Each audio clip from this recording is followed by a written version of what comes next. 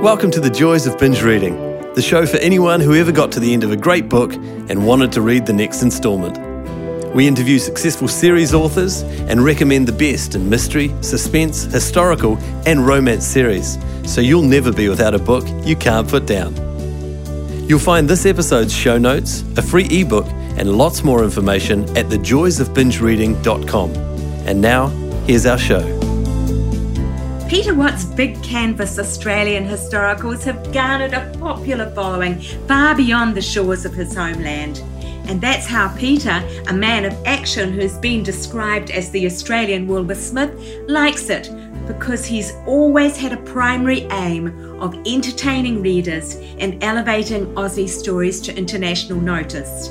Hi there, I'm your host Jenny Wheeler, and today Peter talks about living his dream life, volunteer firefighting for 6 months of the year, and writing his new historical series in the other 6.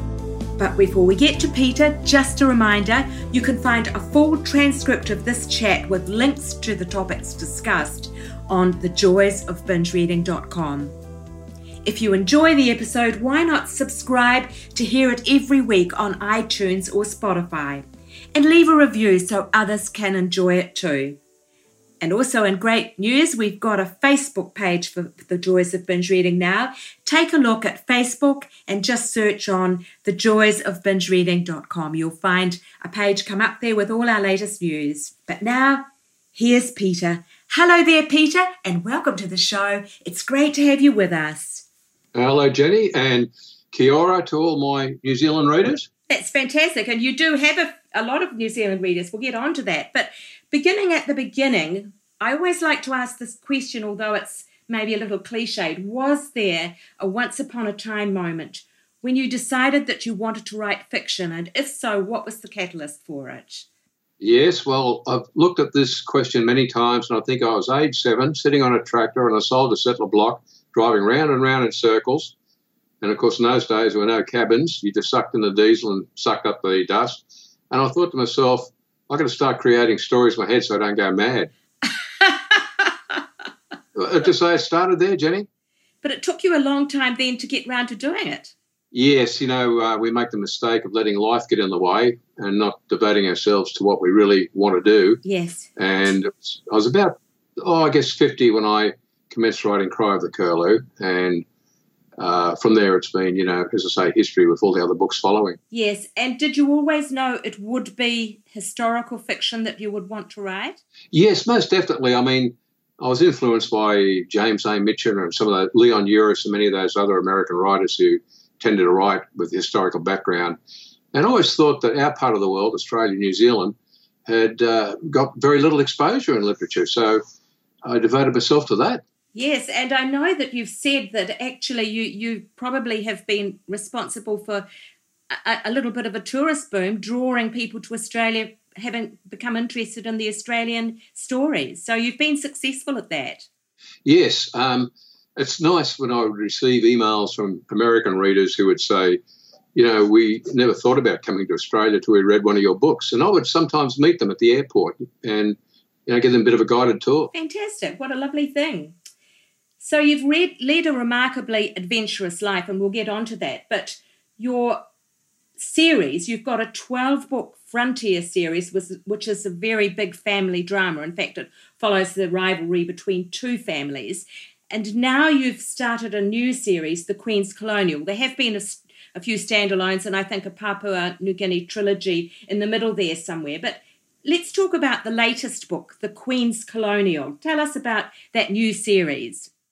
Well, I was influenced by the fact that when I was researching the Crimean War, which was always a fascinating war, that people's names would crop up on regimental rolls as being born in a colony of New South Wales or Victoria or New Zealand for that matter. And I thought, these are the kind of forgotten Aussies, who participated in European affairs. So that inspired me to write the book, The Queen's Colonial. Yeah, and you were doing the Crimea research for the Frontier series, were you? No, it did crop up. It was only the fact that I was looking at the Crimean War because it was an interesting subject, and this is where it all cropped up. Okay, yeah. And so actually the Queen's Colonial starts in New Zealand rather briefly, and then progresses to Australia, and most of it actually is based in England and then Crimea, I think. But tell us about the New Zealand bit for those people who might be listening in New Zealand. Well, it starts out with the first major clash between the Maori and the British, where the British went in very arrogantly with even rocket batteries and everything else, and they thought they would teach the Maori a lesson because they're used to doing this to other native populations. And as it was, it became a massive defeat for the British Army. They had to retreat. And the third book in the series, which I'm currently writing, half that book will be devoted to the Waikato campaign around about 1864-65. So we start in New Zealand and we end in New Zealand with the third book. Oh, great, great. And I think you mentioned that famous forest ranger von Tempsky too as well, don't you? Yes, I've even got a little leaden statue of him here sitting on my desk. Oh, have you? That's interesting. I mean, he alone is a book, his life and adventures. Yes, I must admit shamefully that I haven't yet been tempted to try and write New Zealand historicals, but I've got a couple of great uncles who weren't actually forest rangers but who fought alongside von Tempsky, and who von Tempsky actually made notes about in his journal, these two guys. And I sort of I thought, I'm afraid that my family are part of the empire builders, that we did actually get land from the Maori, and these days it's something to be a little ashamed about, I guess, but they very much came from that background, yeah. So the Frontier series tracks the deadly rivalry between two families, the Duffys and the McIntyres. Is it McIntyre? McIntyres, yes. Yeah. And I think you finished that in about the 1950s, did you? In Malaysia and the Malaya War and the Vietnam War. No, I actually finished it in 1968 with the Battle of Balmoral and Coral, where Australians fought their biggest battle in Vietnam. And it was never mentioned much in the media because at that stage the media were more or less supporting the anti-Vietnam campaign. But it was a massive battle where the men who defended Balmoral and Coral, and amongst them were many Kiwis, actually ended up with almost hand-to-hand fighting, being overrun by the North Vietnamese. Yes, that was a war, sadly, where the men who fought didn't get the recognition they deserved at home because of the political climate. A very good friend of mine, Lieutenant Dave Sabin, at the Battle of at the Battle of Long Tan, always praised the Kiwi gunners who saved them from being overrun. I noticed also in the Battle of Kapiong, it was Kiwi artillery gunners that saved us there as well. So the Australian Army has the highest respect for the New Zealand artillery. And you trained as a military advisor for Vietnam, but I gather you didn't quite get there before the war ended. Is that right? Yes. What happened, the training was intensive. The training team were the equivalent of the American Green Berets, where we were to live in villages, so we had to be able to speak the language. We had to know every weapon on the battlefield. It was a rather intensive course, and I was the youngest ever to be selected. It was for a section called a Mobile Army Training Team section.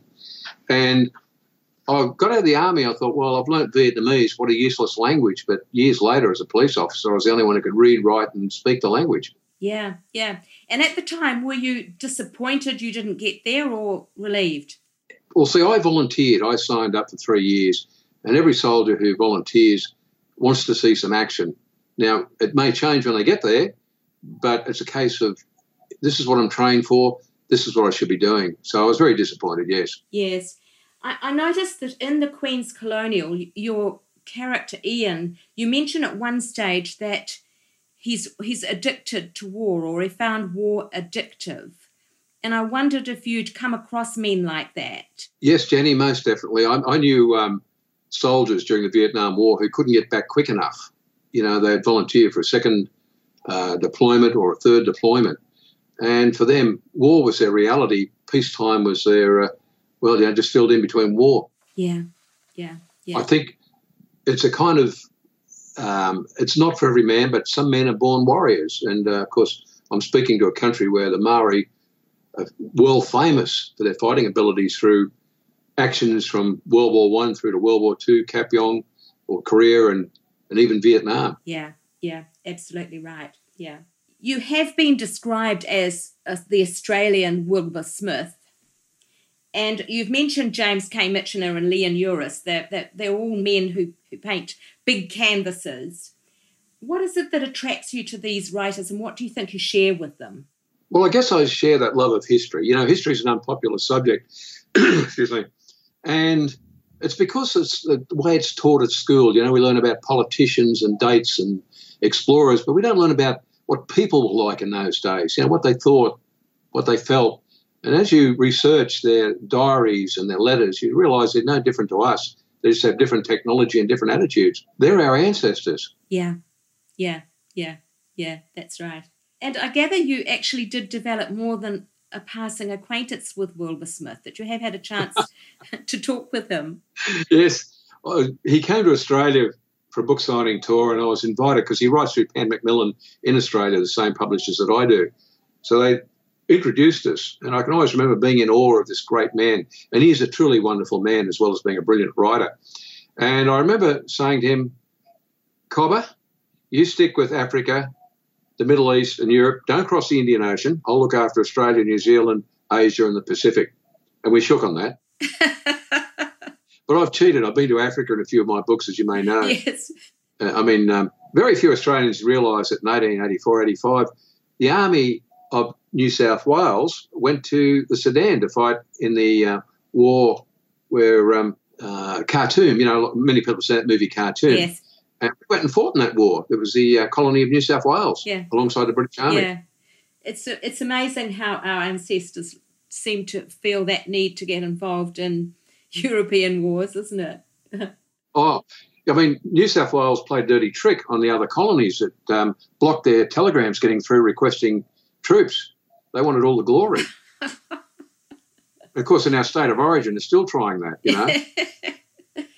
I wondered what sort of Australian history you might have got taught at school, because I know from my experience, actually, my schooling involved almost no New Zealand history. And when I got to university and actually wanted to do a paper on New Zealand history, I was told no, for various reasons. I couldn't do that, even though I was going to be a history teacher. At the time, I was absolutely amazed and astounded. But we did undervalue our own history 30 years, 40 years ago, I think, didn't we?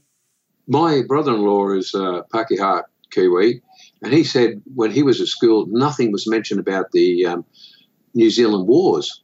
He said, we didn't want to stir up our fellow students. And, of course, I have a Maori son-in-law and a Cook Islander son-in-law, so I have some exposure to the Pacific and that part of the world. But at school, we're only taught about explorers in Australia, all the boring stuff. We were never taught about the frontier of Queensland or West Australia or Northern Territory. And your history with the original people was obviously something that was very much passed over, not now, but I do love in your books the way that you treat the Aboriginals right from the first book. They are taken seriously and treated with honour and respect. I've lived amongst Aboriginal communities in the Gulf country where I was working as a gas fitter's assistant, and we would be there for 6 months. So I started actually learning some of the dialect of that area. And the worst part is the first words you learn are all the bad words. So I won't repeat them here in this interview because somebody might understand them. And as a result of that, the character of Wallery grew from an old bloke who learned I was learning their language, and he took me out in the bush and he taught me their ways, and he got to like me a lot. And I always remember a funny story he told me that we were sitting there fishing for barramundi. He started chuckling, and I said, "What is it, Billy?" He said, some of these white people called anthropologists, they come down from the university and they want to learn all about the Dreamtime stories of my people. So I tell them to go and get some baccy, tobacco, of course, and I sit under the bumble tree and I tell them the stories of the Dreamtime. And I said, "That's wonderful, Billy, so the white man will know." And he started laughing again. He said, "Yeah, but I made them up." And I thought to myself, he has this wonderful sense of humour. He says, "I get one on the white fella. I get one back on the white fella." And I thought to myself, he's got to become a character in my books, and hence that old man from Doomadgee in the Gulf country has now become Wallery in the stories. Yes, and I love that character, actually. It's actually tragic, that storyline, but it is very, very interesting. He's a cult figure in Germany. Is that right? Yes, I often get emails from Germany. They all love Wallery, from mostly German uni students. And he's sort of become a bit of a cult figure. He should develop his own website. Good idea, Jenny. I never thought of that. So you've been a journo. You've highlighted some obscure New Zealand history as well. I must admit that in your book, The Silent Frontier, you refer to one of these tales, which I had never heard of before, that 3,000 Australians came to fight in the land wars here in 1864. Now, I must admit, I've got a Maori running coach, and I asked Waramu, because he also has been in the Navy, so his family's... Yeah. And he knew about this, but I had never heard of it. Well, the interesting thing is I was on tour in New Zealand with one of my books, and I bumped into so many descendants of those. They would say, my great-great-grandfather came here from, the colony of New South Wales or Tasmania to engage. And what the British Army would do, they would sign them up so they're part of the British Army. They weren't recognised as colonial Australians. But I always tell friends now, I said, with 3,000 Aussies going over there at that period of time, now you know why the Kiwis are coming here. They're just getting their revenge. It's interesting to know how many of them actually stayed and how many went home again, yeah.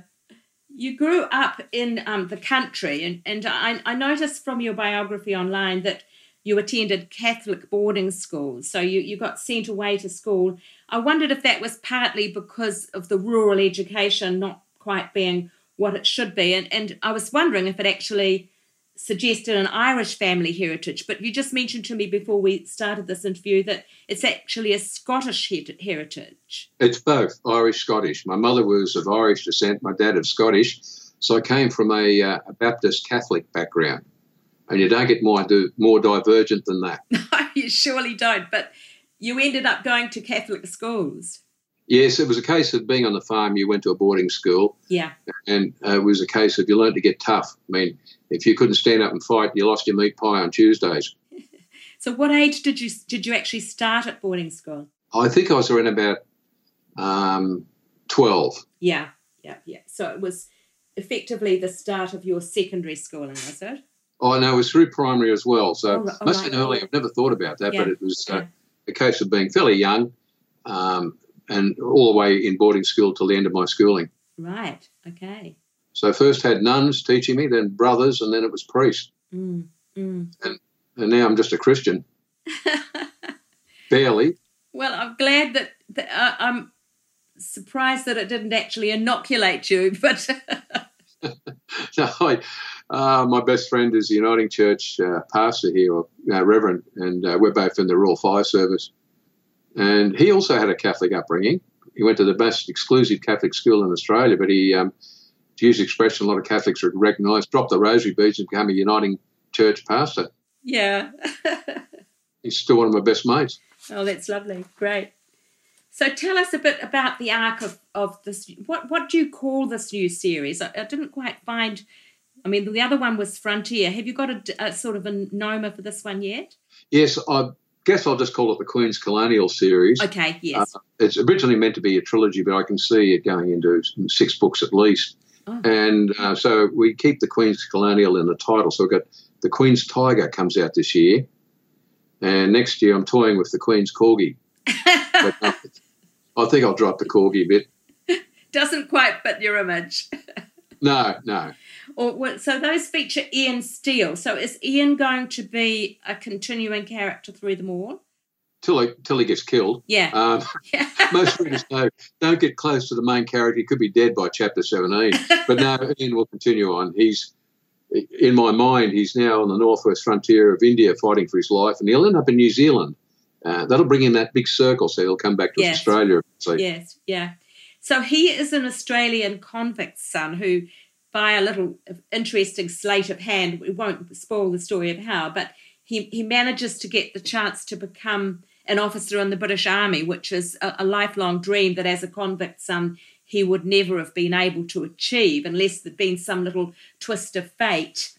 And the one thing I just felt a little bit of a sense of loss that he didn't spend much time in Australia, because Australia is such a wonderful character in a lot of your other books. And I wondered if you'd had any complaints from people who said they want him to spend more time in Australia. Well, no, this is interesting because He's still an Australian. I'll be bringing in New Zealand characters, of course, in my third book. And it's a case when we read a book, often enough, if you might be reading an American written book and suddenly an Australian character crops up, we immediately become interested. Yeah. And so we see our place somewhere else in the world then. Yeah. That sounds a bit intellectual. That's not my books. You know, the interesting thing is that I write to entertain. And I always remember when my first book came out, it was a nice, big, thick book. And I'd get emails from Canadians who said, you know, I picked up your book in London, at Heathrow or Paris, and the only reason I picked your book was it was so big and I knew it would get me across the Atlantic. And they said, before I knew it, I was back in Canada or the USA. So size does count in some cases. And that was kind of nice too, that they found it was so engrossing that they hardly knew they were on the plane. Yeah, yeah. You've kind of joked that about the stigma of being a popular author and that you're never considered for literary awards. But I wondered, in this new publishing environment, you're still very much traditionally published by a mainstream publisher. But do you feel that maybe the stigma of being mass market is fading a little now that there's so many indie books being published? It's interesting, you know. I remember when I first started with my first book and the wonderful Kate Patterson, who's the chief publisher in Australia for Pan Macmillan, and she said to me, she had this pained look on her face when she met me, and she said, do you ever hope to win any literary awards? And I looked at her, I said, no, I just want to be rich and famous. And she said, thank God, because our popular writers support our literary writers. Yeah. Because they also had Picador as part of their establishment. And I'm neither rich or famous, but I've had a bit of fun along the way. And it enables you to be a volunteer firefighter for 6 months of the year. Well, this is right. You know, I don't have these commitments to going and winning awards. You know, all I have to do is go out there for 6 months of the year and sit in a truck with my crew, because I'm crew leader, and, you know, fight fires. And there have been at least 3 occasions over the last 10 years where I didn't think I was going to make it out alive. And I keep saying to myself, I'm not getting paid for this. 3 times I've almost been killed. Why do I do it? So there is insanity in every writer. Did you find an answer for yourself at that time? I guess it was because of my past. You know, many times in my past where I didn't think I was going to walk away. And it is a bit of an adrenaline thing. You know, why do people rappel down off cliffs without safety nets? That type of thing. Yeah. In my case, it's doing something for the community. You know, like only a few days ago, we fought a ferocious fire, but we saved 2 houses. But the media doesn't report the fact that you save houses, just that certain houses get burnt down. Yeah. And to look at on the faces of the people whose houses we saved, that was the best reward we could get. Yeah. So for people who don't understand perhaps so well the Australian situation, I know that this interview has been postponed twice because you got called out firefighting. You've been in Tasmania just in the last couple of weeks.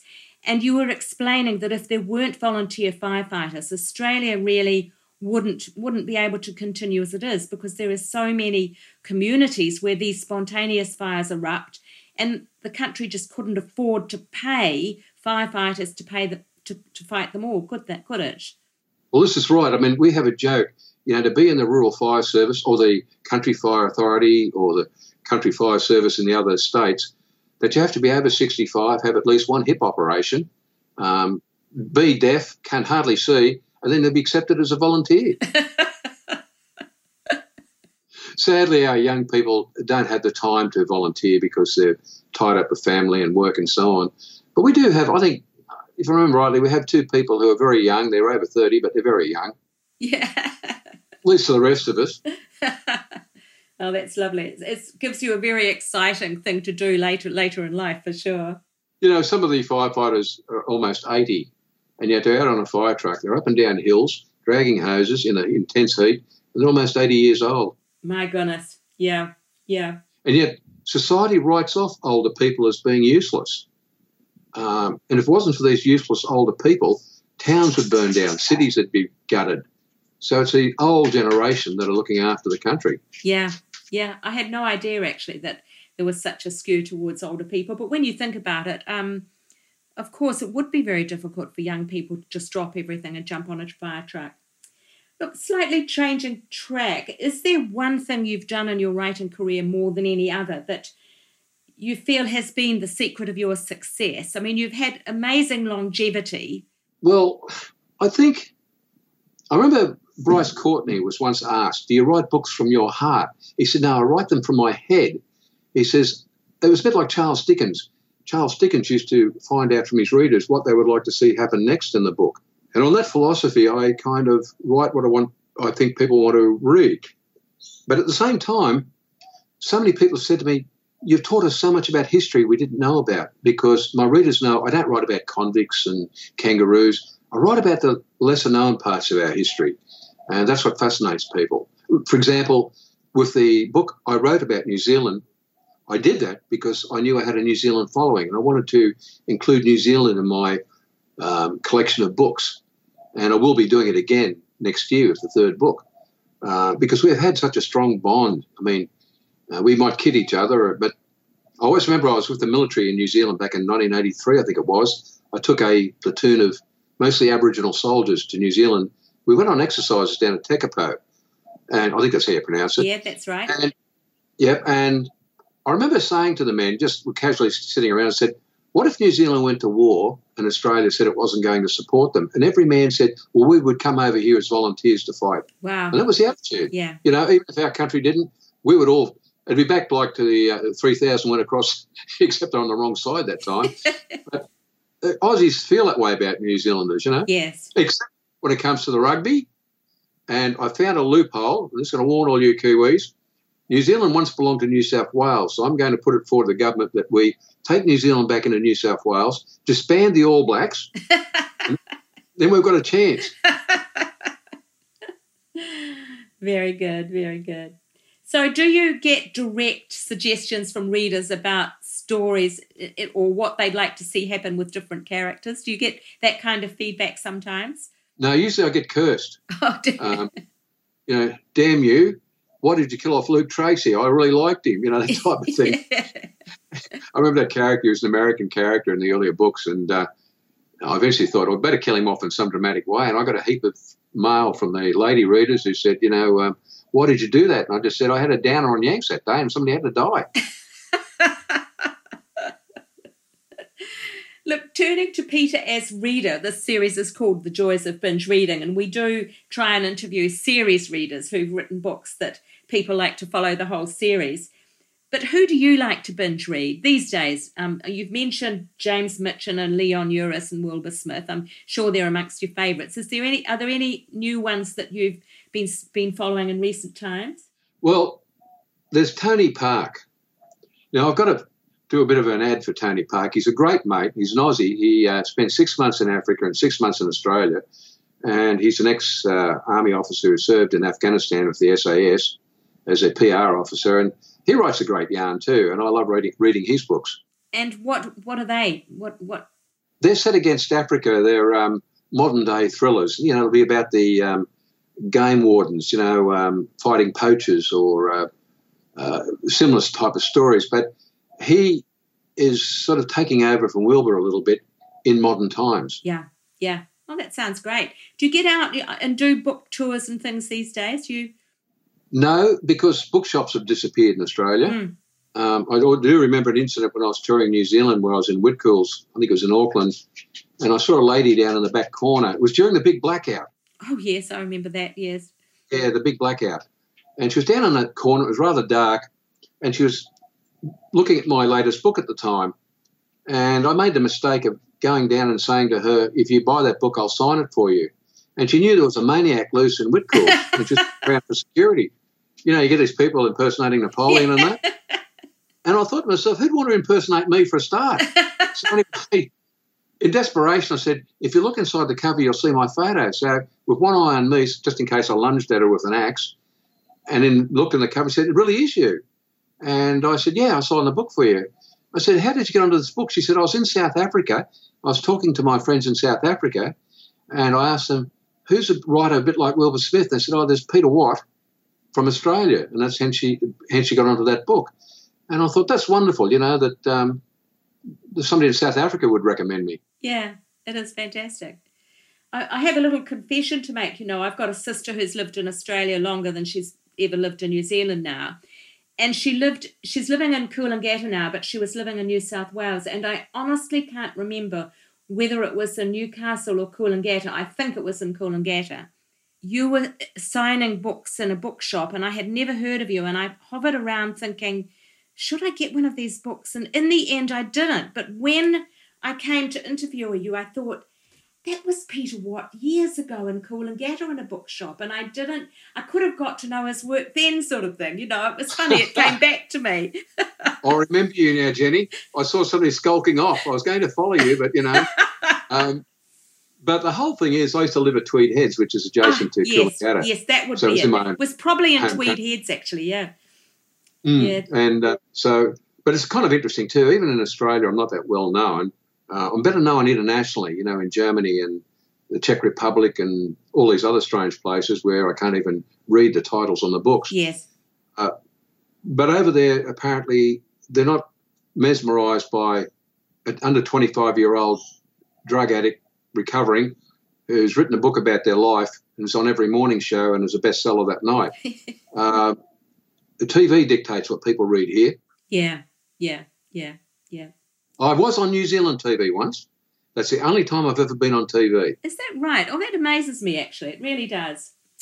Look, we are starting to come to the end of our time together. So circling round, looking back over your very interesting and eventful life, at this stage in your career, if you were doing it all over again, what would you change, if anything? 3 ex-wives. You'd like to have started on number 4 right at the beginning. Yes.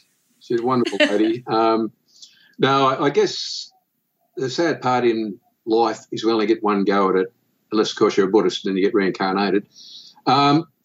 So all the mistakes I made have sort of led me here, I guess. Yeah, and would you care to kind of specify any particular mistakes? 3 ex-wives? Oh, no, we already mentioned that, didn't we? And you did very smartly mention to me that every time you changed jobs, you changed wives. But I was pointing out that things like being a police officer are extremely marriage testing jobs to have, and you have done some jobs that have been rather marriage testing jobs, haven't you, to help to sort of alleviate some of the responsibility. Well, you know, while we're on this, I've been trying to track down one of my best mates. He's a Kiwi ex-copper, and he and I served together in Papua New Guinea, Kevin G. And if Kevin's out there and he hears this, mate, give me a call. Is that G-E-E? Yes, and Kevin with a K-E-V-O-N. But Kevin and I were the very best mates while we were up in Papua New Guinea. We saw a lot of action up there together. Kevin actually got attacked and had an axe put through his back at one stage. It was a wild frontier, the old Papua New Guinea days. My goodness me, there's a very famous New Zealand writer called Morris G. In fact, there's several of the G family who are very good writers, so I'm not sure whether he'd even be related into that line. But no, moving on. I was going to say, Jenny, Kevin was more of a drinker.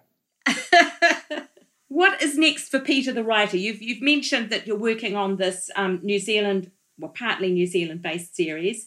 Anything else apart from that you've got going at the moment? At the end of this 3rd book, I'll be facing a choice of either quitting writing or probably getting another 3-book deal if I suggest the next series. And the next series, I think, would be the son of Ian Steele, jump ahead 20 years in the campaigns he fights. But again, it'll bring him back to Australia with the Federation, where he becomes part of Australia again. Yeah.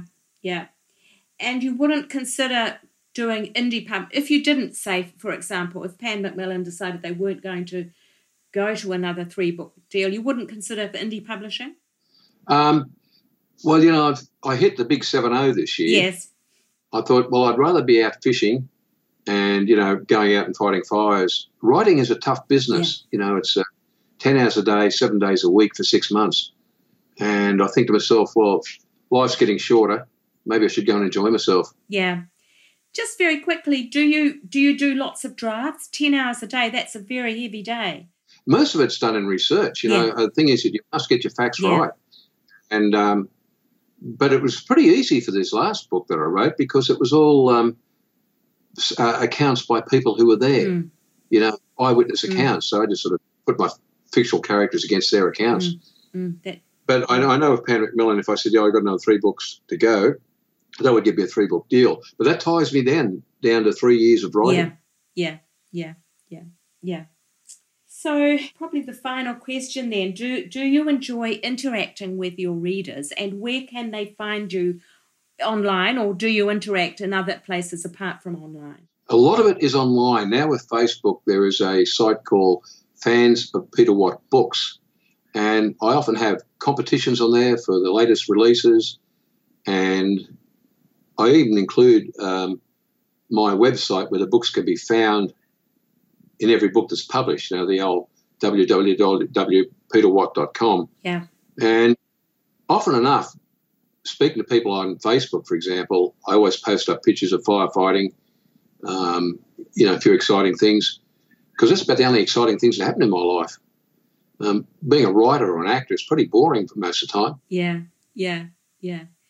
Oh, that's lovely. So people can find you, Fans of Peter Watt Books. That's fantastic. On Facebook, and I'd love them to come in because I already have some wonderful New Zealand readers on there. And of course, to me, New Zealand is very valued because per head of population, probably more Kiwis reading my books than Aussies.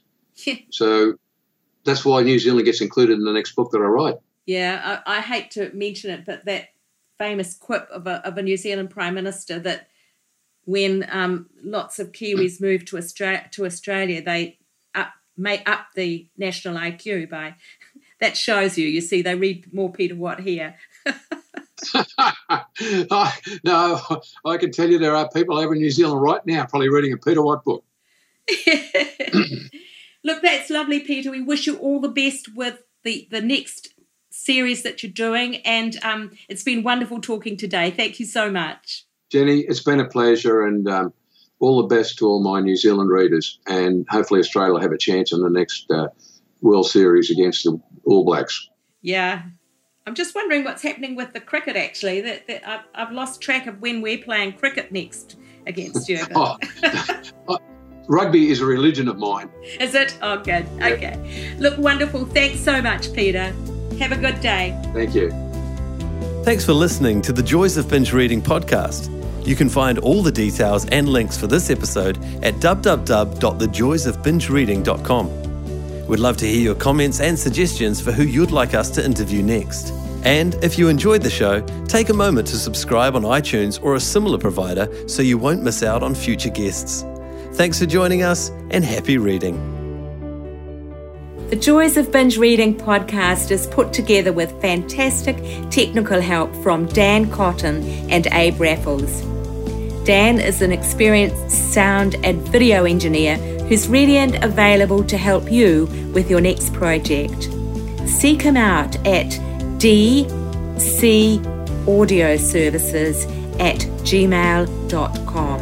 That's D for Daniel, C for Charlie, audioservices@gmail.com, or check our show notes. He's fast, he takes pride in getting it right, and he's great to work with. Our voiceovers are done by Abe Raffles, another gem of sound and screen. Abe has 20 years of experience on both sides of the camera/microphone, as a cameraman director and also as a voice artist and TV presenter. I think you'd agree that his voice is both light-hearted and warm. He is super easy to work with no matter what the job. You'll find him at Abe, A-B-E, at pointandshoot.co.nz. As I say, the full details in the show notes on the website. That's it for now. Thanks for listening. Hopefully see you next week. Bye.